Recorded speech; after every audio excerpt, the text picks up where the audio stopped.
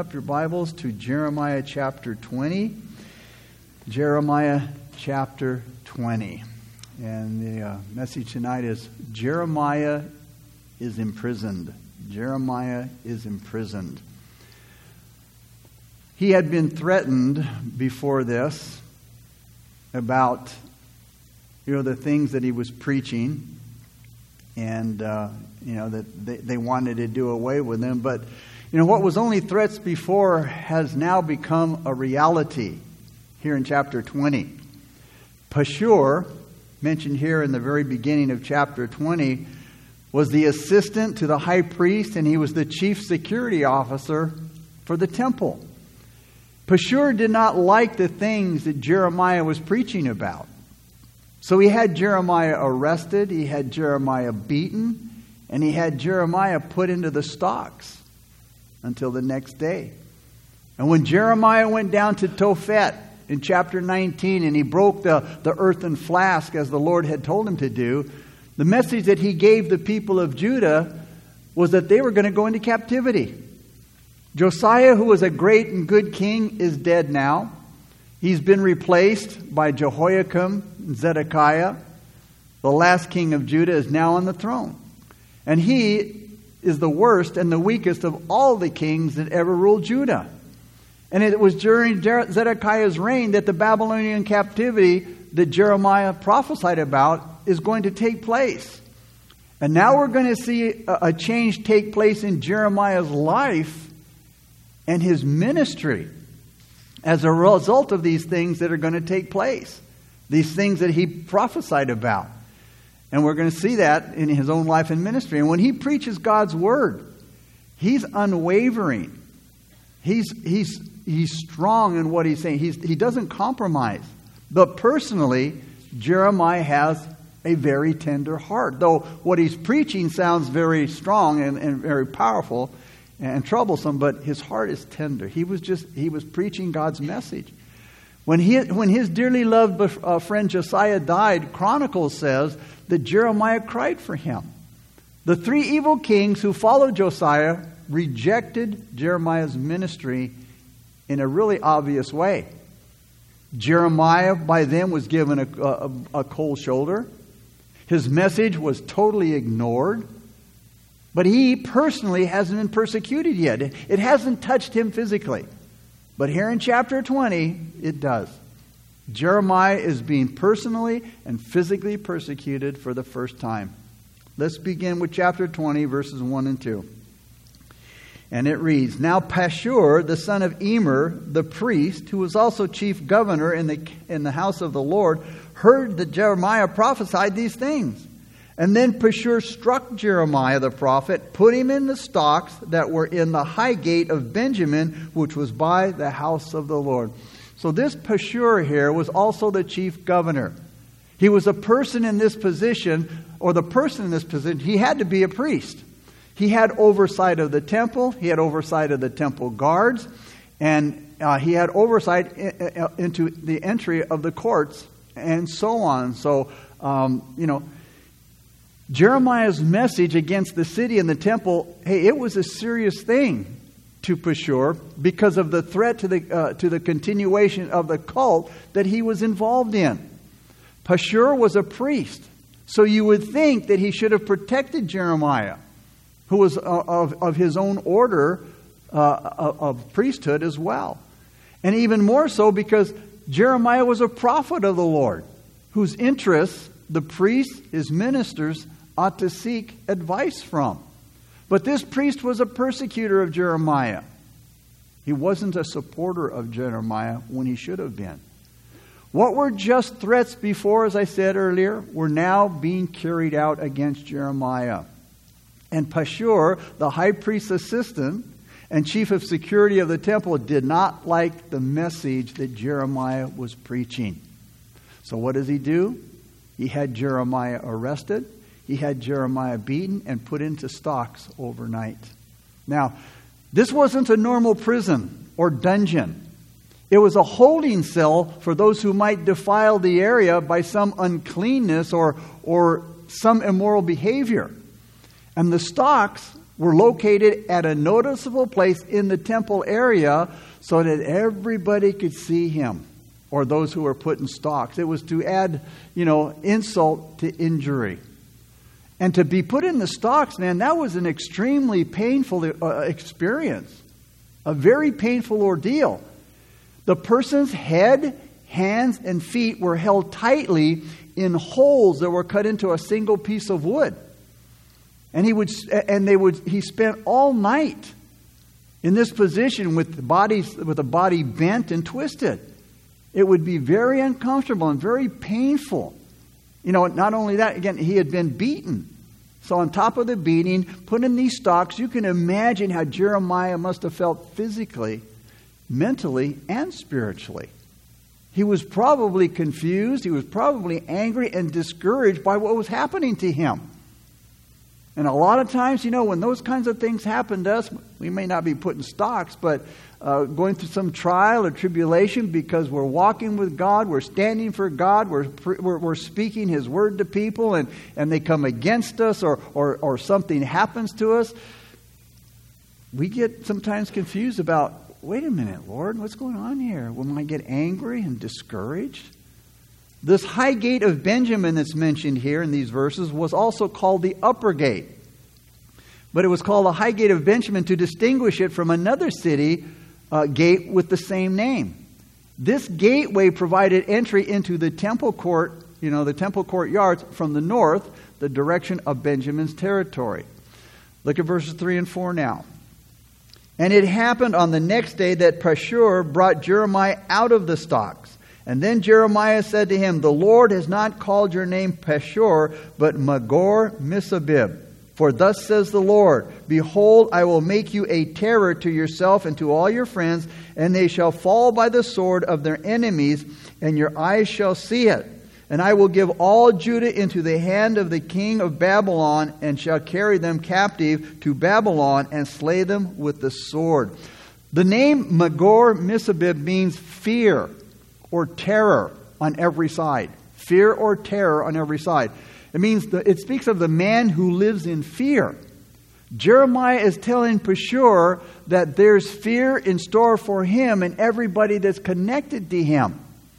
And as Pashur had been a terror to Jeremiah, so he would become a terror to himself, his family, and his associates. The enemy mentioned here in verses 3 through 4, the enemy from the north, described earlier in the passage in chapter 1, verses 13 through 15, is identified here as Babylon. Look at verses 5 through 6. He says, moreover, I will deliver all the wealth of the city, all its produce, and all its precious things, all the treasures of the kings of Judah, I will give into the hand of their enemies, who will plunder them, seize them, and carry them to Babylon. And you, Pashur, and all who dwell in your house shall go into captivity, and you shall go to Babylon, and there you shall die and be buried there, you and all of your friends to whom you have prophesied lies. So this is the prophecy that Jeremiah is going to call their attention to over and over again. The southern kingdom is going into captivity, and nothing can stop it. God said earlier in chapter 19 that even Moses or Samuel, if they were still alive, couldn't do anything for them because it was too late for the people. The people have gone too far in their rejection of God and has made it obvious by the things that we're doing, with this present king and the two before him. So let's look at what happens to Jeremiah now as a result of what happened to him. He's been ignored because of what he's preaching. He's been rejected because of what he's been preaching. But like I said, up to this point, he hasn't been persecuted physically. But now he has, beaten, put in stocks for everybody to see. And remember, even his own heart was breaking because of the message that he had to give the people, because it was going to be terrible judgment. But what does he do now as a result of what happened to him? He decides, I'm going to quit ministry. Think about that. That happens to a lot of servants of God. things don't go right, or they don't go the way they think they should. Because many times they have the wrong idea of service. That everything should be wonderful, everything should go smoothly, everybody's going to get along, it's going to be wonderful. It doesn't work out that way all the time. So what does he do? He says, I'm done. He decides to resign from ministry. You can feel his pain. You can sense his disappointment. He's totally bummed out. It's not that he's not concerned about what's happening. You know, he's feeling all of this that he's been prophesying. He feels it very deeply inside. And it's taken away his strength physically and emotionally. Beaten, imprisoned, sitting in stocks overnight. Think about it. In that situation, it gave him a lot of time to think. And you know, doesn't say, but you know that Satan was whispering in one ear while God was speaking to him in another. Jeremiah reminds the people in verse 4 that the king of Babylon would surely come and God was going to let their enemies just ransack Jerusalem. And he says in verse 5, all of your famous treasures of the city, all of those precious things, the jewels, the gold and the silver, they're going to be taken. You're going to be pillaged. And the passage suggests that Pashur had been denying the truth of Jeremiah's preaching. And telling the people, hey, don't worry, Egypt's going to help us. You know, that is Judah. Egypt's going to help us if Babylon attacks us. He had deceived them by saying, peace, peace, when there is no peace. Pashur will see all of these things, the precious things, the treasures, and himself all be taken to Babylon, according to verse 6, where he's going to die in disgrace among the people that you have prophesied lies to. Look at verses 7 through 9. O Lord, now here's Jeremiah, after being in the stocks, being beaten overnight, here's what he's saying now. O Lord, you induced me. In the King James Version it says, you deceived me, and I was persuaded. You are stronger than I, and I have prevailed. I am in derision daily. That is, they mock me every day, Lord. Everyone mocks me. Verse 8, for when I spoke, I cried out. In other words, when I spoke, Lord, in your behalf, I told them, I shouted violence and plunder, because the word of the Lord was made to me a reproach and a derision daily. Then I said, I will not make mention of him. He says, I'm not going to speak about God anymore. He says, nor speak about anymore in his name. But his word was in my heart like a burning fire. It was shut up in my bones. I was weary of holding it back, and I could not. Jeremiah here is so discouraged. And he's telling God everything that's going on in his heart. Everything that he's feeling. Everything that he's thinking. And you know, when God's servants find themselves in this kind of a situation, experiencing affliction, because they've been faithful in the ministry, and that's why many times we experience affliction. It's because we've been faithful in the ministry. Satan will come and say, oh, you must be doing something wrong. God must be mad at you. You must not be doing the right things. But it's usually because you are doing the right things that you experience affliction in the ministry, because you've been faithful in the ministry. We're often tempted to question our call. Was I really called? Did God really speak to me? And we begin to think twice about our calling. So, what should you do when that happens? Well, what did Jeremiah do? Well, one of the first things that we should do is talk to the Lord about it, as Jeremiah is talking about it to the Lord here in verses 7 through 9. We need to talk to the Lord, and we need to tell Him the truth, because God knows what we're thinking. He knows our thoughts before we know them. He looks right into our heart, and He knows what's going on there. Listen to 2 Kings chapter 20, verses 1 through 3. Again, this reminds me anyway of Hezekiah when he was sick, and God, told Isaiah, hey, you need to get things in order because you're going to die. And in 2 Kings chapter 20, verses 1 through 3, it says, in those days Hezekiah was sick and near death. And Isaiah the prophet, the son of Amos, went to him and said to Hezekiah, thus says the Lord, Hezekiah, set your house in order, for you shall die and not live. Notice the next verse, what it says of Hezekiah. It says, then Hezekiah turned his face toward the wall, and he prayed to the Lord, and Hezekiah wept bitterly. Hezekiah didn't run around freaking out, what do I do? He went to the Lord. He took it to the Lord. He prayed. Hezekiah had found out that it wasn't in vain to wait upon God, but that the prayers of faith brings answers of peace. So he called upon God and said he would as long as he lives.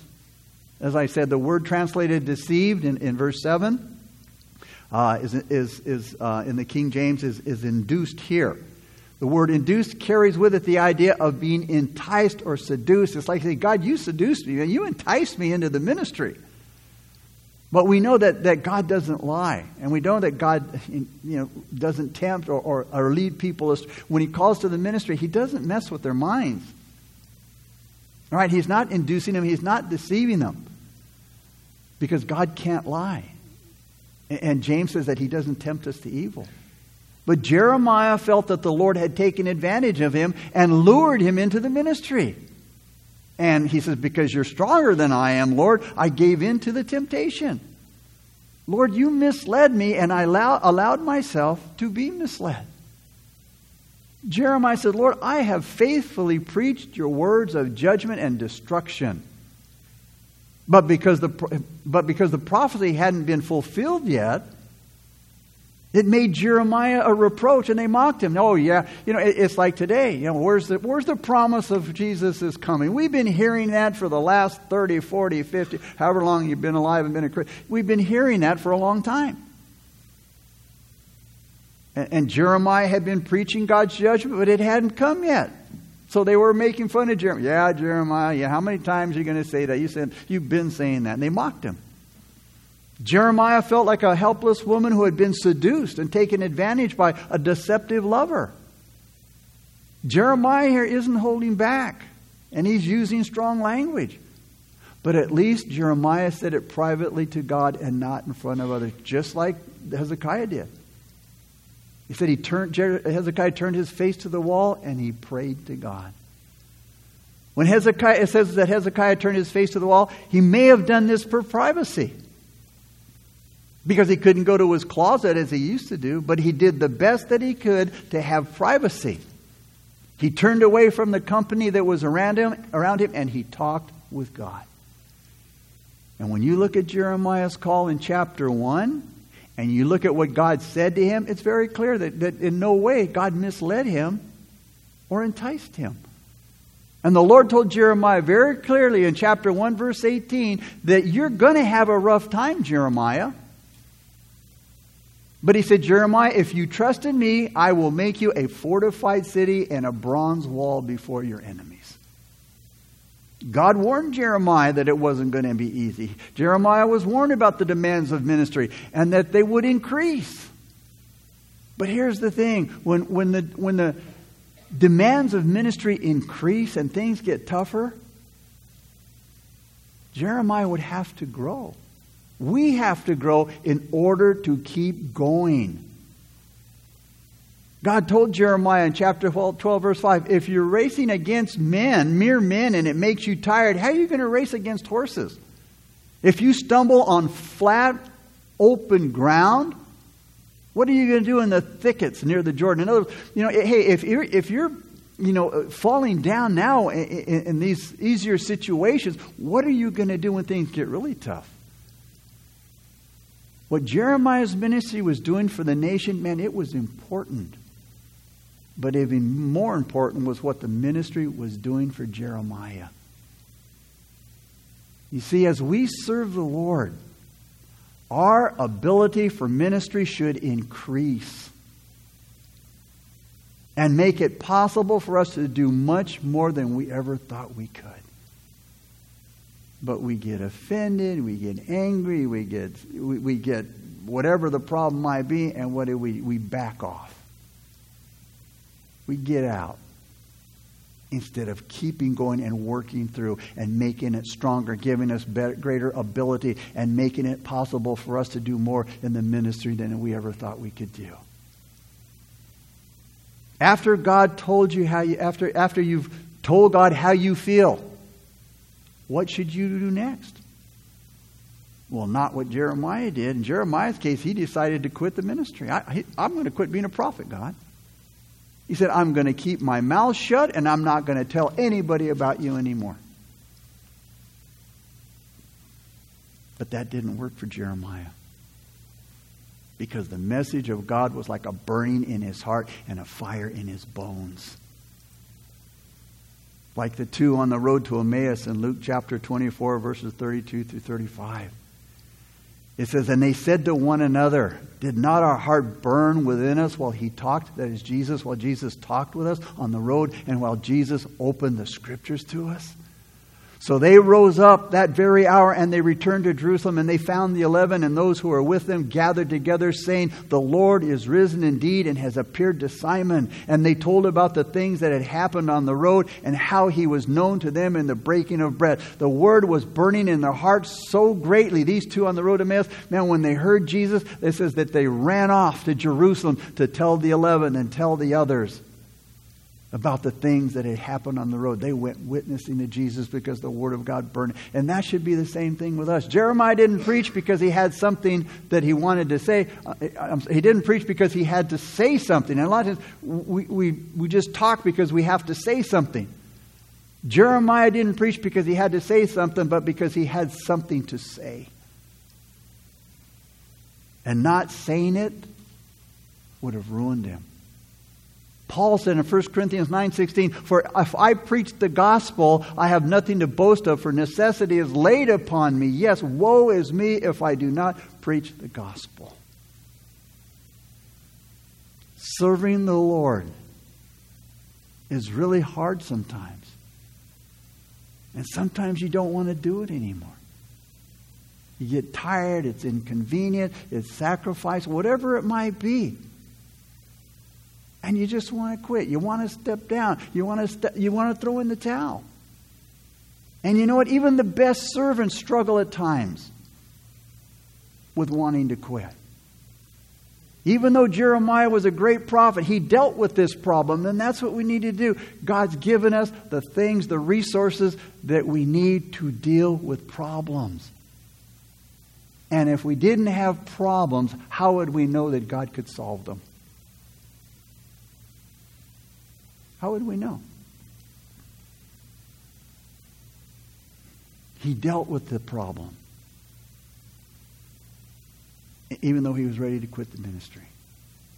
Verse 9 speaks of a time when Jeremiah struggled with this idea of quitting, but his quitting was hindered because of his devotion to the Word of God. Jeremiah said, man, I am not going to make mention of him. I'm not going to speak anymore in his name. Jeremiah had a very tough ministry. The people rejected his message and they treated him very badly. That's a combination that will make you quit. After a while, Jeremiah was so miserable, he was so fed up, he was so ready to give up, he decided to stop preaching God's word. He's decided to stop speaking in his name. But it says he couldn't hold back. He couldn't hold back the divine message. Or in any way could he be hindered from accomplishing God's purpose. He said, man, God's word was in my heart like a burning fire. It was shut up in my bones. It was shut up in my bones. I got to let it out. Jeremiah was so devoted to the Word of God. Are we that devoted to the Word of God? He says, man, it was in my heart. It was in my bones. It greatly inspired him to serve God. Unlike the heart of the people that he was preaching to. Jeremiah's mental, physical, and emotional and his spiritual life was overwhelmed by God's word and by God's will for his people. Not many are devoted to the Word of God to this degree. This is the most important difference among those who are serving the Lord. Some are devoted to the Word of God, others aren't. In a time of crisis and service, it doesn't even have to be a crisis. Just something that upsets me. You'll see who the devoted ones are. The ones who are devoted to the Word of God will do better than those who aren't. Jeremiah said, "Man, I was weary. I was tired of holding it back. I couldn't do it." With the Word of God inspiring Jeremiah, he said, "I can't quit. I must go on." He wanted to quit, but the Word of God just continued to press him forward, to push him onward. The Word of God kept Jeremiah going. And that's what the purpose of the Word of God is, to keep us going. Satan wants us to quit. He wants us to stop.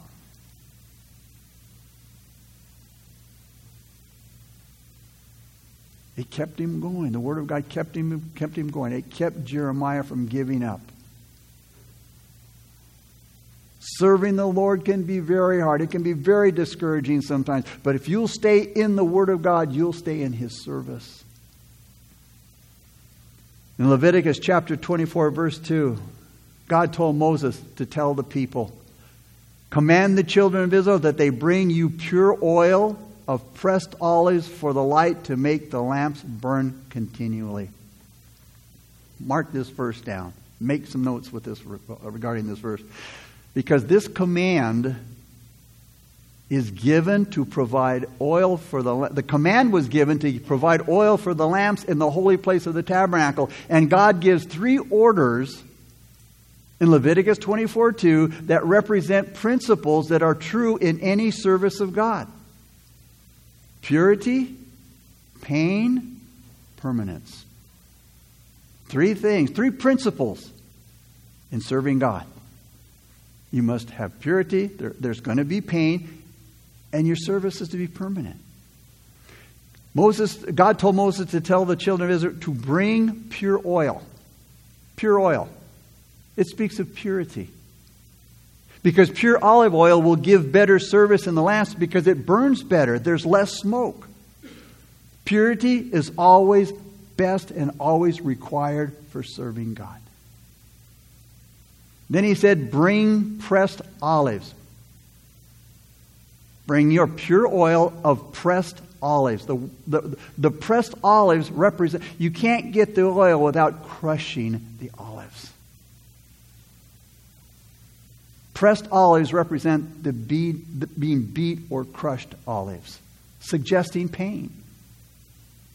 Symbolically, it represents the humbling blows that God's people experience and the trials that appear on the surface to ruin. In reality, they only purify.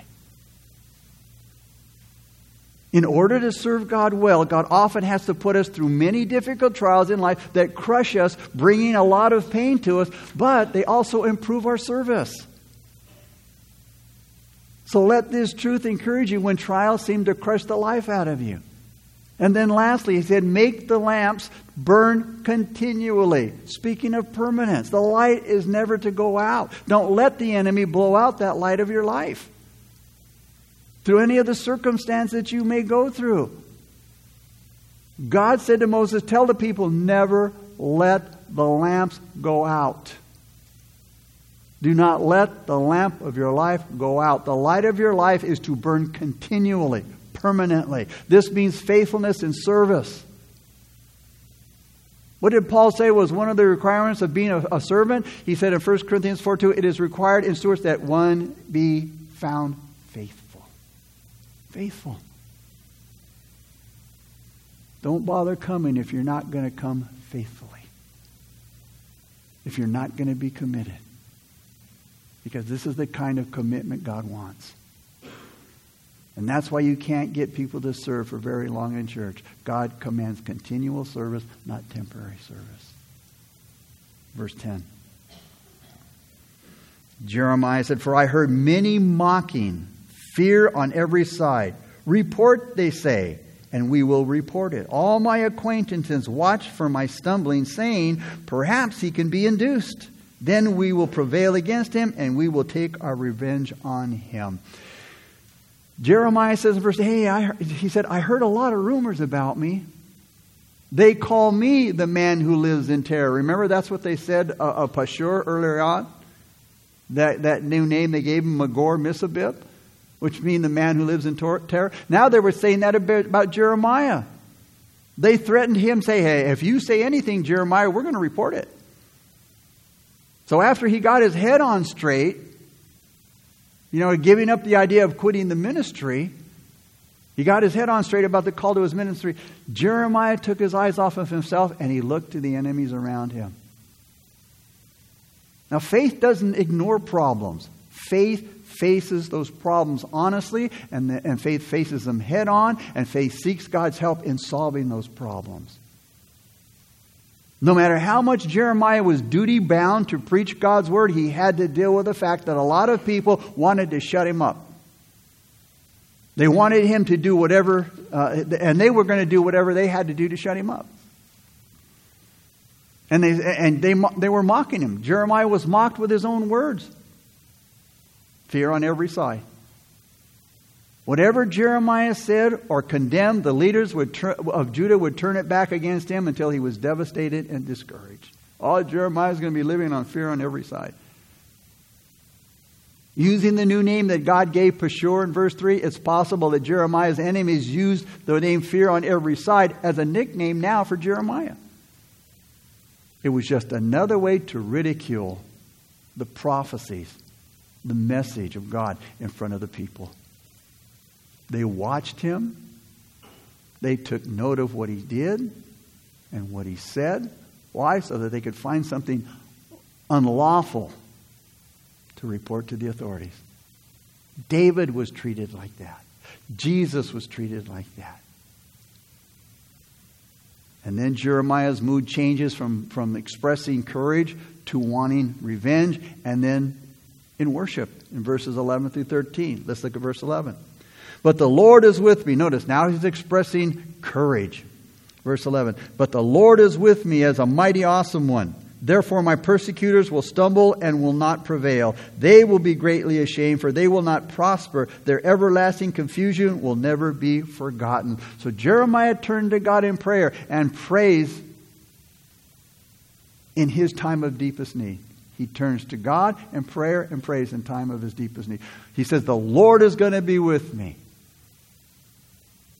In his call, Jeremiah was promised God's presence to deliver him. He calls him the mighty awesome one. Jeremiah's powerful warrior. Jeremiah's enemies, he said, they're not going to prevail. They're going to stumble. They're going to fall before God. And their punishment would be shame and everlasting confusion.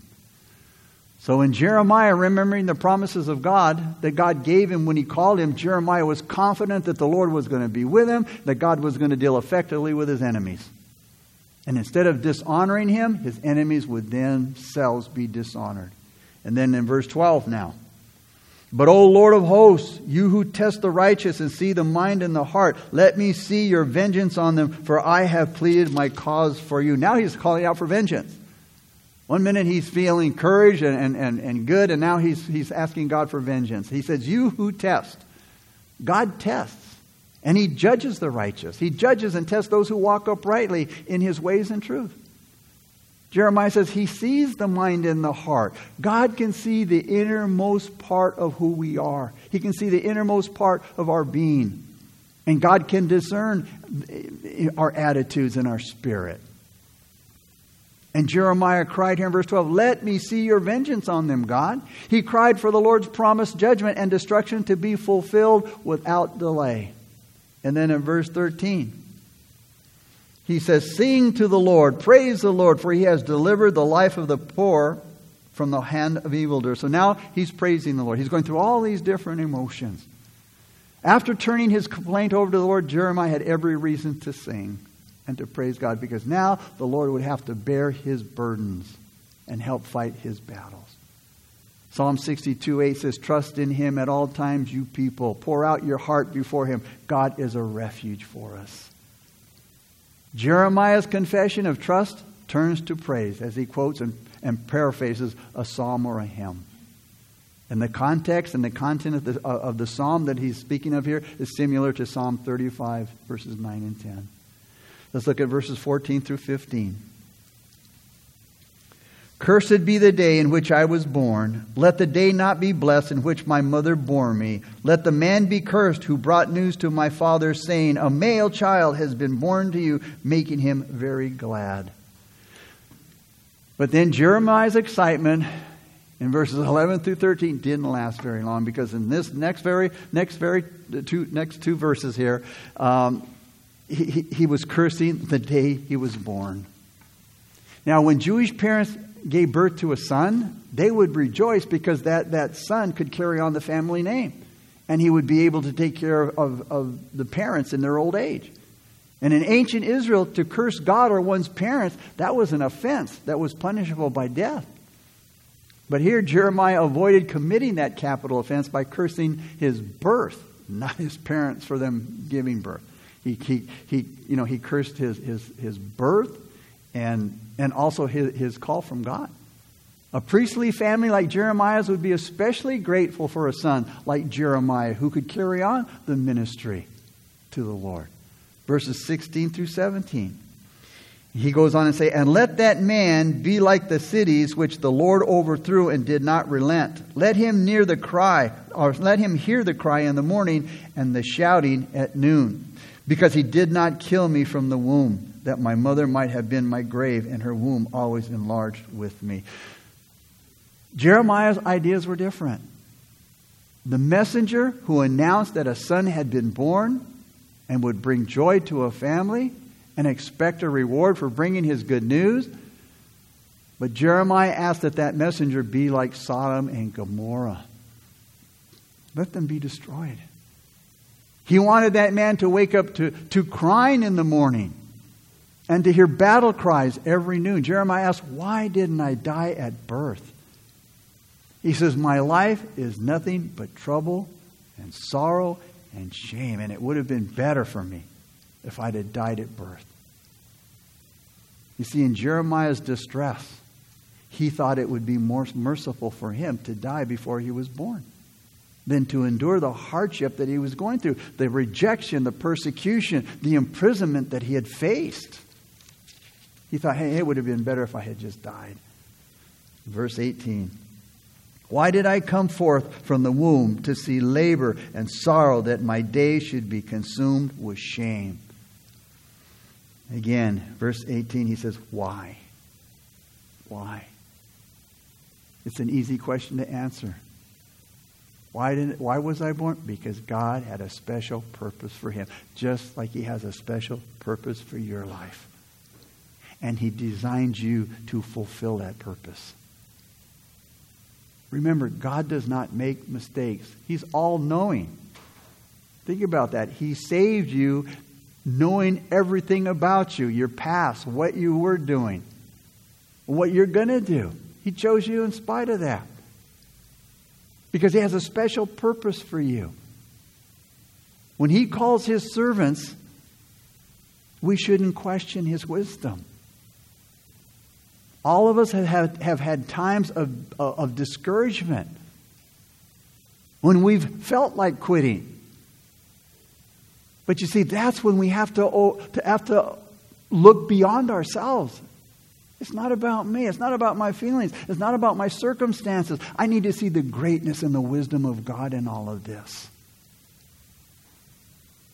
In closing, a man was shoveling snow from his driveway when two boys carrying snow shovels approached him. "Shovel your snow, mister?" one of the boys asked. "Only $2. Puzzled, the man replied, "Can't you see that I'm doing it myself?" "Sure," said the enterprising lad. "That's why we asked. We get most of our business from people who are half through and feel like quitting." Father, we come before you and we thank you so much for Jeremiah. We thank you so much for his life. We thank you, oh Lord, for this awesome chapter, Lord. Father, you didn't call us to sit, you called us to serve. Father, help us to answer that calling, God. And we've learned, if we've been a Christian for any time at all, for any length of time at all, we've learned, God, that serving isn't always easy. That there are difficult times. There are trying times. But God, we are to work through. We're to work through those difficult times, those difficult days, God. Help us, Lord. Jesus said, in this world we will have tribulation. But then he gave the encouragement, be of good cheer, for I have overcome the world. And it is through him that we become overcomers. There's nothing that we can, all things are possible through Jesus Christ our Lord. So Father, we thank you that you've given us the resources to serve, the resources to deal with our battles, and that you've supplied all of our needs from your riches in heaven. We pray these things in Jesus' name. Amen. Awesome. All right, Sunday morning.